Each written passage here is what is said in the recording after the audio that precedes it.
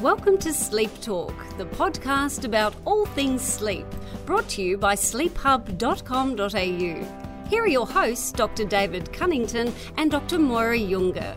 So welcome to episode 33 of Sleep Talk, the podcast talking all things sleep, and welcome again to my co-host, Moira Junger. Hi Dave, hello everyone. So in this episode, we're going to talk about sleep and depression. In the last episode, we talked about rhythm and mood and how light can impact on depression and depression symptoms. We're going to build on that and talk a little bit more about depression in this episode. We'll start with an overview about sleep and depression, and then come back and talk with Sean Kane about some new research on the interaction between light and some of the depression treatments. So anything topical this month in sleep, Moira? Well, there was a big feature in the Australian Financial Review recently, well, in Australia, which featured you and the Sleep Health Foundation. So that was pretty exciting, wasn't it? Yeah, great to be able to get sleep on the radar. And, it was the weekend magazine for the Australian Financial Review, and to have some nice articles about sleep. We feel they're well balanced because we were quoted in them, and they were excellent quality. Help put them together. From our point of view, it's nice because we feel we can put out a more measured message about sleep. At least the articles weren't, here's how you're going to get Alzheimer's if you don't sleep for 8 hours every single night, and here's 5 ways to instantly sort of sleep better tonight. Yeah, because sometimes, it's just refreshing to not have to always just be talking about that. Like, let's all have perfect sleep tonight. Like, let's not have any other nuanced messages. And so, it's good to be part of that, because a lot of breakfast meetings and things I've been going to recently, the general wellbeing community are really into sleep. It was fantastic. I went to one that wasn't, the topic wasn't sleep at all, but I would say 85% of what was on the panel and on the stage the whole morning was sleep, but delivered by people who weren't sleep savvy, if you like. It was sort of, I don't want to use the word expert, but so what it is, it's generally, everyone knows, the Matthew Walker recent bestsellers and why we sleep and how important it is, and the delivery of that is important. That we're not all going to die or have Alzheimer's tomorrow if we don't sleep well tonight. And that's the subtlety and the nuancing. And sometimes that gets lost a bit, and the message is a bit more, right, where's the list? Give me the bullet points. So it's good to be part of other types of stories. And it was, we had a fair bit of length to be able to talk more about sleep in that feature in the Australian Financial And I think Review. I was quoted as saying that, like, a little bit of a complaint almost, so that we're up against it a bit with this sort of, there's a lot of noise around sleep. A lot of people just wanting to churn out lots of articles about the top 5 lists of tips, etc. It was good to have a deviation from that. So the theme for this month's podcast is sleep and depression. And we know sleep problems are very common in depression. So there's some nice longitudinal studies showing that in people who have been treated with antidepressants, 12 months in, not feeling sort of that sadness and hopelessness, that 50% still have insomnia or sleep disturbance that impacts on their day-to-day functioning. And around 50% also have the other, hypersomnia or excessive sleepiness or symptoms of fatigue. And so disturbed sleep or sleepiness are really common things, even with depression, even when symptoms can be reasonably well controlled. And there's also this two-way interaction with, we know that people who sleep poorly are at a higher risk of either developing depression de novo or getting a relapse of depression. And interestingly, sort of thinking about this, looking at my own practice, there's 48% of new people coming to see me in my practice are on an antidepressant. And the use of antidepressants in Australia is actually very high. It's not 48% of the population. But in people with sleep problems, it's incredibly common that people are on these medications. Absolutely. I'm not surprised at all by that here in your practice. I thought it might even be higher. Like, it's certainly my experience, the patients, the clients that I get from you, I would say at least half, probably even more. I would have thought 60%. There is a selection bias in that, because you don't see the ones I manage with snoring and sleep apnea, for example. Yes, that dilute the sample. But you're right. You've got a skewed sample. Of the people I would then send on to you who've got insomnia, their proportion will be way higher than 48%. Yeah. So to help us talk through this topic of sleep and depression, we've got a couple of guests that we interviewed. So the first one is Assistant Professor David Plant. And David's a clinician scientist at the University of Wisconsin in Madison in the United States. And his research group focuses on applied research into both sleep medicine and psychiatry. And some of the stuff that has interested me is their specific emphasis on looking at excessive sleepiness or hypersomnolence, how that ties in with mood, and as you'll hear about in a subsequent podcast episode, whether you can differentiate by measuring sleep different types of sleepiness. So thanks very much for joining us and helping us out with the podcast. Absolutely my pleasure to be here, David. So what are the common sleep problems that occur in people with depression? People with depression can have a number of different sleep complaints. I would broadly categorize them into either insomnia complaints, which is when people have difficulty falling asleep or staying asleep despite adequate opportunity, or what I'd call hypersomnolence complaints. So these are complaints of excessive daytime sleepiness, oftentimes not necessarily with long sleep periods or durations. And both insomnia and hypersomnolence can overlap with one another. So some people may have sort of a combination of both symptoms. And in someone who's got depression that you're managing, if they've got comorbid insomnia, how do you approach that? Right. So if someone has depression and they have a primary complaint of insomnia, so difficulty falling asleep or staying asleep despite adequate opportunity, the first thing that I always do when I'm approaching someone is to try to get a pretty careful history. So I think one of the things that a lot of times all of us fall into in clinical practice is trying to sometimes take shortcuts. Mm-hmm. But really, in the case of understanding a sleep complaint, you have to recognize it's a 24-hour process. And so I'm pretty careful about getting a detailed history about not just what's going on, at night, but also during the day, and also assessing for any other co-occurring disorders that might be contributing to the complaint. One of the things that I think more and more psychiatrists are beginning to appreciate is the fact that there's a lot of what I'd call primary sleep disorders that can occur with depression or even present with depressive symptoms. So a classic example is obstructive sleep apnea. So, for example, even if someone's presenting with depression and they have an insomnia complaint, especially if they have an insomnia that's characterized by, say, frequent brief awakenings for unclear reasons, that's the kind of person that I'd want to do a careful history to understand if they might have risk for sleep apnea and assess for things like snoring and those types of things. If I'm pretty convinced that there isn't any other medical or sleep disorder that's causing the patient's insomnia, then I'll sort of take a stance of trying to personalize treatment as much as I can. If there are things in their history that are identifiable and treatable specifically, like if someone it doesn't happen that often, but sometimes people are drinking a lot of coffee in the evening before they try to go to sleep. Mm-hmm. Those are types of things that I'll on an individual basis try to take care of. And then broadly speaking, the treatment for insomnia falls into two basic camps.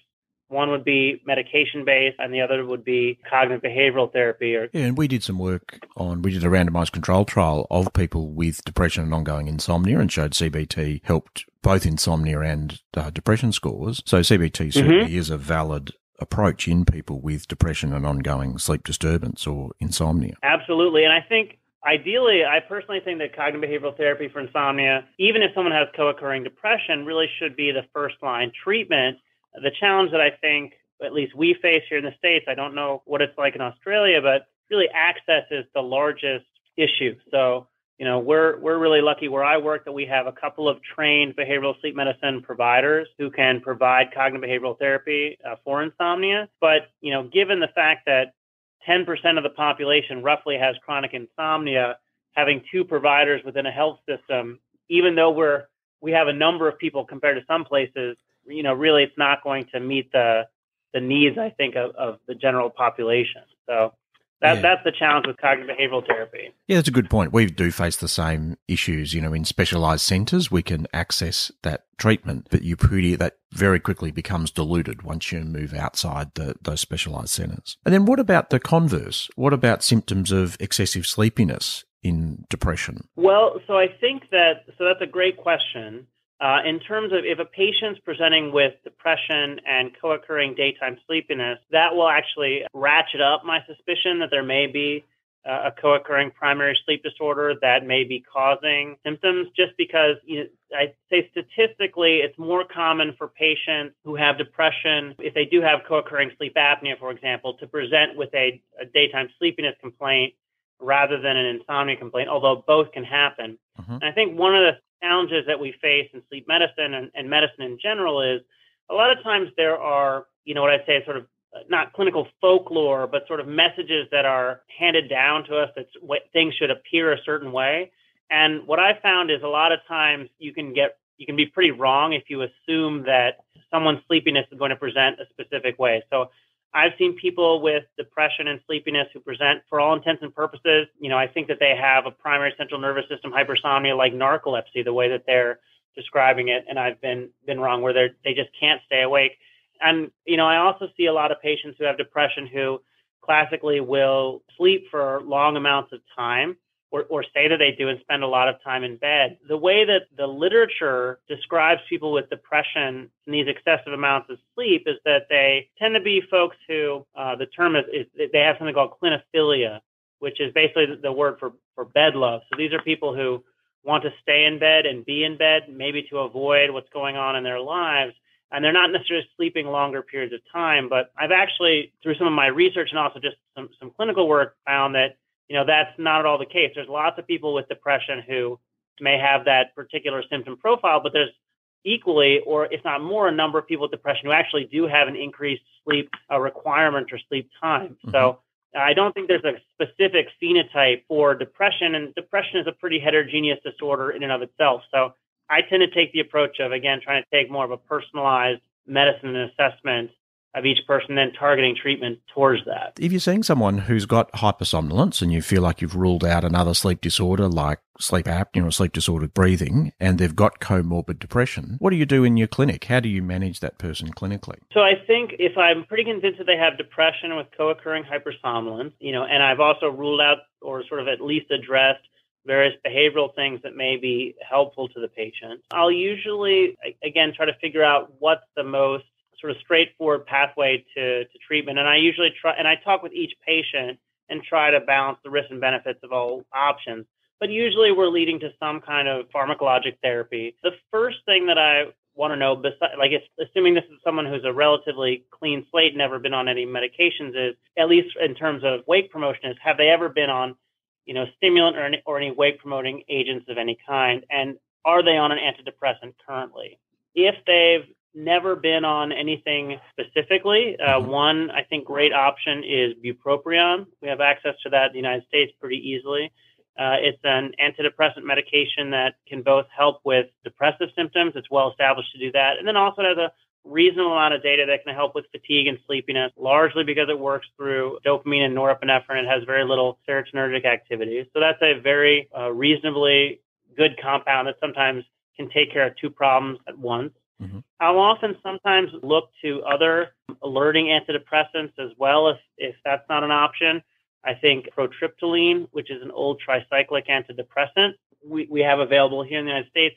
And it's also a paradoxically alerting agent, so that can be a good choice for some people. And then even some of the old monoamine oxidase inhibitors can be reasonable choices. The problem is you have to be careful with tyramine diet, so people have to adhere to a pretty strict diet to be on those medications typically, although there are some monoamine oxidase patches that we have available in the United States that in theory bypass some of those problems, at least at lower doses. So one category of medications I think about always, especially if somebody's depressed, not on an antidepressant medication currently, to try to, for lack of a better term, kill two birds with one stone, or one of these alerting antidepressants, with bupropion being at the top of my list personally. Mm-hmm. But then if someone's on an antidepressant currently, then it may change the algorithm a little bit. So I still may think about bupropion because it can be used and frequently is used with an SSRI if that's what somebody's on. But if someone's on an SNRI, so specific serotonin and norepinephrine reuptake inhibitor, that can be a little bit complicated with using bupropion simultaneously. But so I still think about bupropion, and I'll also think about other more standard wake-promoting agents as sort of augmenting drugs. So a great class of medications are armodafinil or modafinil. They're very similar compounds. They're wake-promoting agents. I don't categorize them classically as stimulants because they're not exactly the same as stimulants, but they have some good data in terms of being able to help with daytime sleepiness in a number of disorders. They're relatively easy to prescribe, have a relatively low side effect burden. And there's some suggestion that it may also help with mood if used concurrently with antidepressant medications. So that's another reasonable choice. And then although there's not a lot of data behind it, we'll frequently also use more standard stimulant medication, methylphenidate, those types of medications, because they also can work. I think the challenge with those medications is they tend to have a few more issues around tolerance and dependence. So you've got to make sure that the patient is right for the drug and vice versa. And then what about the converse? So, we talked a bit about CBT for insomnia with comorbid depression, but if we've ticked off the CBT and thinking of a pharmacology approach and you're managing someone with depression, how do you think about choice of pharmacology with comorbid insomnia? It always depends a little bit on the clinical situation. And also, I would also mention that all of these scenarios that we sort of talked about thus far when I've been referring to depression, I've really been focusing on sort of what I call unipolar depression. So these are people who have no history of bipolar disorder. The algorithm can get a little bit different when you start talking about people with bipolar disorder. But generally speaking, in someone with major depressive disorder, I still would tend to, let's say they weren't on any antidepressant medications at all, I would lean towards using either an SSRI or SNRI sort of as a standard therapy for that disorder, but also potentially adding, especially in the short term, a sedative hypnotic that may be helpful. So I'll typically use like a Z drug. We use Zolpidem commonly here in the States because it's generic. It's very easy to obtain. There's some data to suggest that Z drugs can be helpful when used with an SSRI. Other options are things like, at least here in the States, we have isoprene, et cetera. So that I think is a reasonable option. A lot of people will use trazodone as well, which is, an old sedating antidepressant, but can be used as an off-label sedative hypnotic in some patients. And the data overall is not that great in favor of trazodone, but I'd say clinical experience for a lot of people suggests that it does work for some people. So, and I think it's a reasonable thing to try, particularly if you have concerns about, tolerance or dependence to sedative hypnotics. And then there are also some specific situations where you may want to lean towards an agent that is, especially if someone has a more severe depression, that's really potentially helping their depression and then sort of improving the quality of their sleep as an ancillary side effect. So, examples can be mirtazapine, for example, a very sedating antidepressant. It's a very dirty drug. When I say dirty, I mean it affects a lot of different neurotransmitter systems, but it can be quite sedating, even in low doses for folks.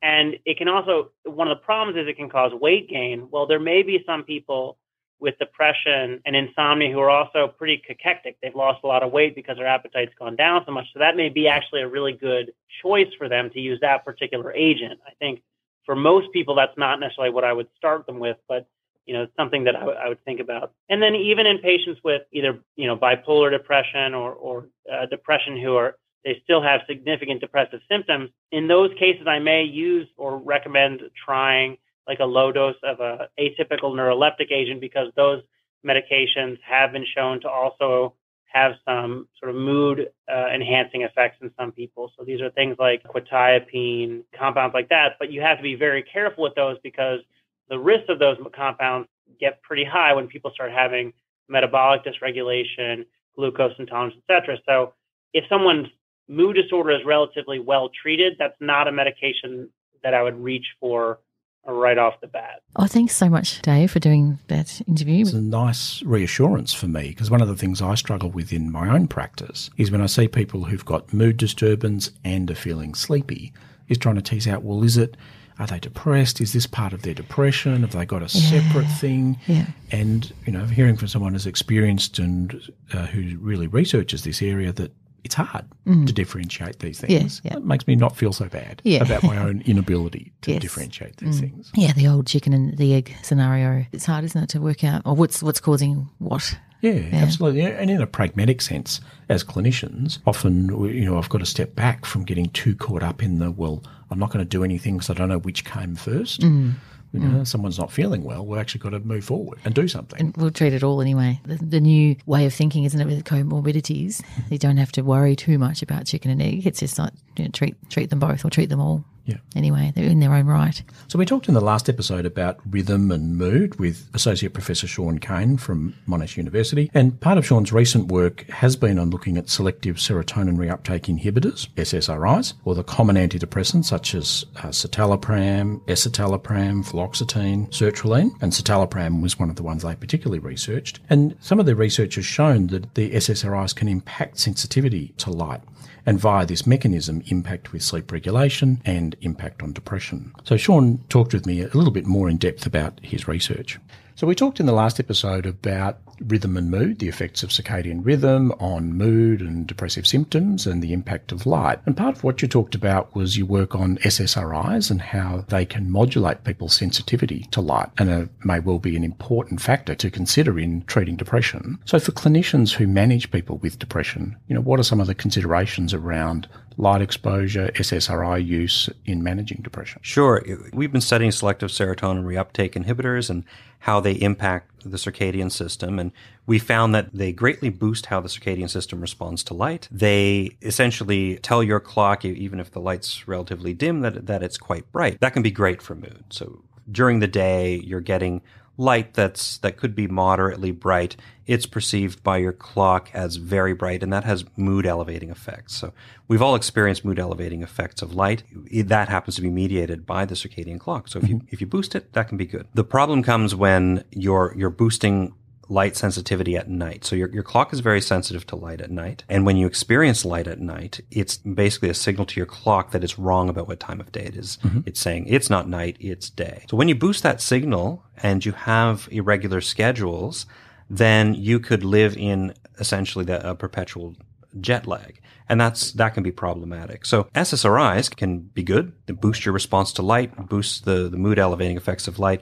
They can be bad because they can essentially make you have more jet lag-like effect of exposure to light at night. So a physician, no one's going to really know that because we're just publishing it now. Yeah. But anyone prescribing an SSRI to someone with depression for the first time, no matter who they are, I think a good message to give a patient would be that we now know that a side effect of SSRIs is jet lag. It's a sort of jet lag. You don't get on a jet to do it, but it's telling your clock it's at the wrong time. It's shifting it around. It's like changing time zones every day. Anyone who's experienced jet lag knows that results in poor mood. So if you had jet lag every day of your life, that would not be good for your mood. And I think if you can tell people one of the side effects is jet lag, if you have irregular light schedules. If I were a physician prescribing an SSRI, I'd say stabilize your light-dark cycle. Have it very dim in the evening. Maybe if it's past dusk, make sure you have the lights in your house very, very dim as you can. Don't use your phone, and keep a very regular schedule of lights being dim and then lights being bright the next day. I think that would help almost everyone who goes on an SSRI. And I think part of the reason why the efficacy of SSRIs is so poor is that you have these two things battling against each other. You've got the benefit of elevating light sensitivity on mood in the day, the direct effect of light on mood, and then you've got those negative effects of light at night. And in some people, the balance is better mood. In some people, the balance is poorer mood. And lots of people switch off medications when they get on them because of that negative effect. We don't do a great job of phenotyping depression, but is there a particular subset that you'd be more cautious about SSRIs? Absolutely. We think that some people with depression are already quite sensitive to light, and some people with depression, which is more often the case, are hyposensitive to light. So their circadian systems don't respond to light. They can't line their bodies up with their sleep in a normal way, and they don't get that mood elevating effects of light. But there are other people who are hypersensitive to light. For example, we just finished a study showing that people with delayed sleep phase disorder are hypersensitive to light. They also tend to have more depression. Their depression doesn't come from a lack of mood elevating effects of light during the day. It's really because their rhythms are so easy to disrupt at night. Their rhythms are bouncing around. It's messing up all the rhythms of their body, and they're having essentially a depression for a different reason. So those people, you have to be really careful. If you're going to boost the effect of light on a system that's already hypersensitive, that could be a recipe for disaster for some people. And certainly we've found that people who are more evening type, who tend to be more sensitive to light, do much poorer with SSRIs. It would really be a great simple message to get out to physicians to have their patients watch their light exposure patterns. Yeah. So that's 2018. We're beginning to understand SSRI's impact. In 5 years' time, where's this going in terms of rhythms, depression? What might managing circadian rhythms or light exposure look like for depressed patients in 5 years' time? I think the message is getting out there all the time that, exposure to light at night is not good for you. Exposure to too much blue light in the evening is not healthy. Years ago, it was the case that everyone just thought light was something completely innocuous. And now people are accepting that it's not innocuous and it has a powerful physiological effect. So going forward, this has to go from people just starting to accept it to it becoming circadian medicine. For people who are teaching physicians that this is a powerful impact. Light has an absolutely powerful impact on all sorts of systems of the body. And I think depression is a great place to start because we know it's already established as direct effects of light on mood. We now realize how important it is to have regular schedules. So I see things going in the future with more of an emphasis on choosing the right light environments, being aware of light, and having light hygiene as something that's important as sleep hygiene or a healthy diet. You want a healthy diet of light as well. So that can go in different directions, an understanding of the effects of drugs, ways to help people monitor their light environment more easily, phenotyping individuals, those who are already hypersensitive, hyposensitive. So understanding the system of the individual to generate treatments that benefit that person's body better. That's where things are going. But circadian medicine is something I think those are words that you're going to hear together more over the next 5 years. In 5 years' time, we can look at that in 5 years, listen to this again and see if I was right.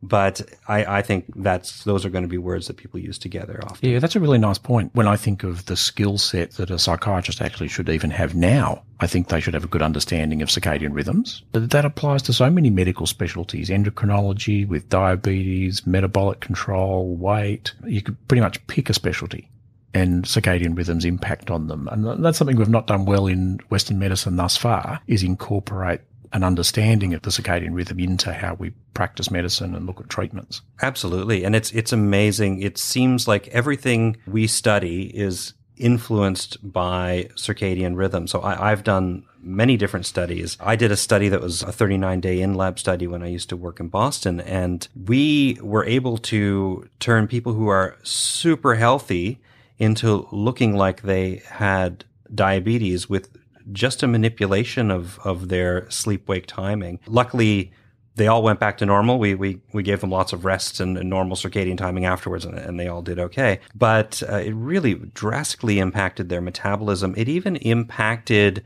bone growth factors. It affects your bones. It affects your heart. It affects cancer, tumor growth. It affects your metabolism. It's really everything. If you think of it, almost every cell in your body has a clock in it. It's capable of generating its own rhythm. We've got a body full of clocks. If you mess them up, they're not going to function properly. And our evolutionary history was to have this strong light signal. The only light signal really that meant anything to our clocks was the sun coming up, sun going down. And that kept all of the rhythms of our body aligned in a certain way. And that's how we evolved. Now we have access to electric lights and phones and basically light input to a system that didn't evolve to deal with it.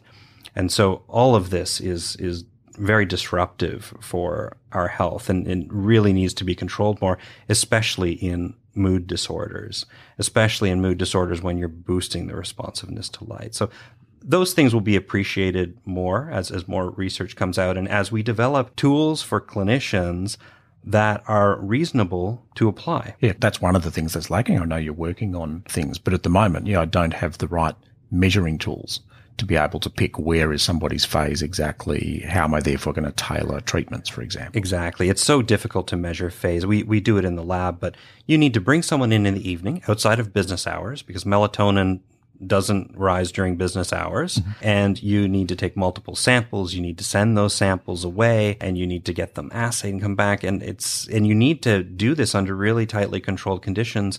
It's no wonder that hasn't caught on in a clinic setting. And we've known since 1980 or so, the biological timing of your sleep has a huge effect on the quality of the sleep. So if you're trying to treat sleep, it would really be good to know what circadian time it is, but you don't. But now we're coming up with models and devices and wearables that help us be able to measure circadian time, or at least estimate it, without having to measure it directly, and to do some of these tests even during business hours. So it's the tools need to go further before this ever really seriously impacts the clinic. So what did you make of that, Moira? Oh, another great interview. Thank you. Thanks, Sean. Yeah, it was great. I'm really interested in that. I love the idea of looking 5 years ahead. You two do some bit of crystal ball action there, thinking about circadian medicine, because it's not just around the depression medication. It's around everything. We talked about this before, chemotherapy and other types of medication and the timing of such. I guess one thing that has, if I was there, I would have butted in and asked about something that I was interested in was, I guess, the role of anxiety as well, which doesn't come into it, but we all know, works pretty closely with depression usually. And then looking at even advice to people, usually someone I see who has depression as well as some sleep disturbance, particularly if it's insomnia, there's a real desperation for sleep. And we need to still, still looking at ways of how to best manage, like even we're talking about managing 2 hours off their phone before bed and the lights. That's hard. Yeah. Like sometimes that in itself is a really hard thing to do. And I find that really that's a thing I struggle with in clinical practice. Mm-hmm. That I guess in research you don't necessarily have to deal with that behavioural stuff, the desperation or the trying to help people in that way and give them some solutions. And so addressing that reliance and their addiction on their devices, that sort of stuff is a big thing. Just really hard to cut through that. That can take several sessions in itself and you haven't even got through anything else. Sometimes there's that real desperation and that heightened anxiety, which is hard to deal with as well. Next time I get Sean in, I'd like to talk about, he won't have any answers, so that's your job. But it comes into it, doesn't it? It comes into, like, if we're moving forward as a field and looking at these amazing advances in looking at timing of stuff. I guess, my job is to lead of sort of behavioural psychologist type thing to go alongside and think about how to help with those messages and how to soothe the anxiety and how to soothe the desperation. Really nice point, because depression doesn't exist in isolation. Either that lowered mood, often there's anxiety, people living in the real world, they've got real world pressures, and that's your non sort of clinical trial environment. Yes. It's a lot messier. Yes, it is quite messy. Yeah. But wonderful. Thank you. So thanks very much to both Sean and David for those great interviews. Each of them and each of their groups are doing groundbreaking research, and it's really changing the way we think about depression treatment and, more importantly, potentially improving the effectiveness of treatments, which unfortunately is relatively poor thus far.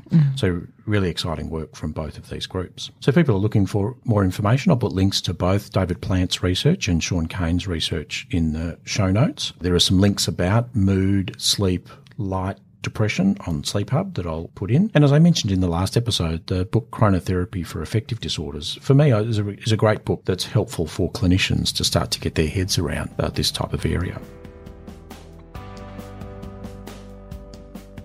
So Moira, your turn this month. What's your clinical tip? My clinical tip is to not underestimate the power of anxiety when dealing with mood and sleep issues. I think there needs to be a great awareness and respect for the potential for comorbid anxiety, with whether or not someone's talking about that or the referral already mentions that it's probably likely to be there, I'd say. And it's a big part of the clinical picture with the cognitions and behaviours surrounding sleep and trying to adjust that and trying to manage that. So my clinical tip is really just to be mindful for that and to assess for anxiety levels as well as mood. Great. Thanks very much. Now, you're on a roll. So let's go on with the pick of the month. What's your pick for this month? Oh, well, I liked a paper that came out of BMC Public Health just recently. It's titled Chronic Sleep Deprivation and Gender-Specific Risk of Depression in Adolescents, a prospective population-based study. Group from Canada. They're excellent, amazing, good quality research, thousands of people in the cohort. It's part of another, one of those ongoing longitudinal studies with lots of data. And I think...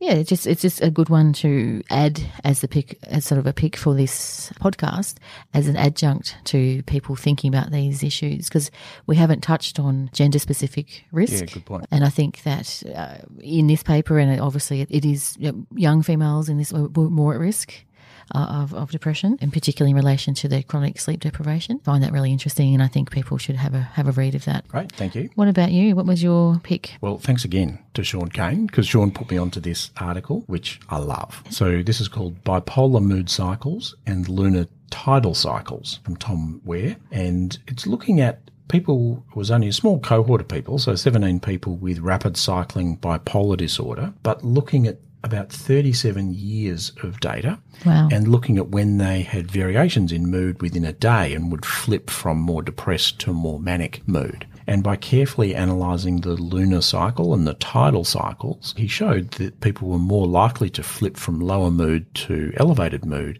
at particular points of the lunar cycle. Wow. Interesting. So it's pretty cool. It's a pretty heavy paper, and I'm still working my way through some of the science and the tables and things because it's quite complex. But it's really nice. For many years, and historically in literature, people write about the full moon and effects on mood and absolutely effects on things. But finally, here's a paper that ties these things together. Well, you and I have both worked in emergency departments in our younger years. And did you remember? I remember very clearly on full moon nights, you would get a lot of people with different, quite erratic behaviour for sure coming in. Did you remember that? I do. But then I also have seen a couple of papers debunking that, where people have looked at the moon cycle and looked at ED presentations and shown no relationship. And so it's hard to know how much of it is a positive sort of self-reinforcement that we come into that with a societal belief of the full moon. Or when they just didn't look at Melbourne-based hospitals. Exactly. Or whether, in fact, the signal's there, but the research doesn't, there's too much noise to be able to pick that up in the research. Anyway, I can highly recommend this paper, and thanks, Sean, for the heads up and for the tip. Excellent. So what's coming up in the world of sleep? A couple of conferences. So the conference we're both involved with is Sleep Down Under 2018, which is in Brisbane, October 17 to October 20. Great program, so I encourage people to check that out. And if you're at all interested in sleep and sleep research, come to Brisbane, join us. It'll be a really great meeting. And look out for our next episode, so it'll be episode 34, and that's going to be on the measurement of sleepiness. Again, I'm indulging myself. It's something I struggle with in clinical practice. Sounds like it should be simple, but in fact it's actually really tricky. Yes. And so hopefully by interviewing David Plant, because it's one of his research interests, he'll give me all the answers and simplify things for me. Great. Well, I think it's a wrap,